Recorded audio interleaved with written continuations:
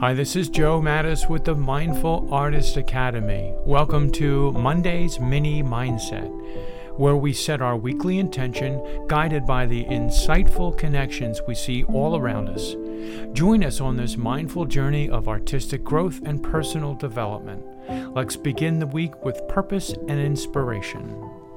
Today's topic is forging a new path.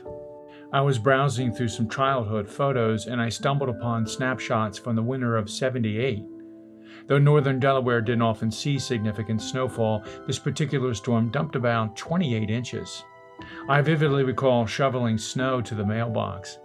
And for the following week, these paths along our sidewalk became the only easy way to leave the house. Venturing off the beaten path meant struggling through unplowed snow. A similar phenomenon occurred in New York City after snowstorms. Thousands of people throughout the day would cautiously tread along paths worn down by those who came before them.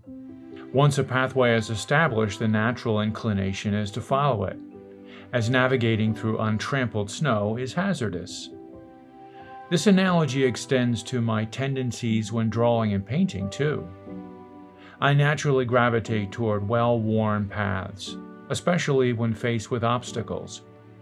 When learning a new technique or trying a whole new approach, it can feel like trudging through deep snow, uncomfortable and risky.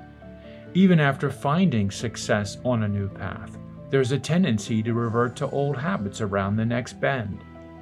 This inclination is entirely natural. According to neuroscience, our brains form natural pathways through repetition. Without conscious effort to establish new patterns, we instinctively fall back into familiar behaviors and thinking. However, the learning process isn't purely arduous. New, potentially more evolved pathways also develop traction.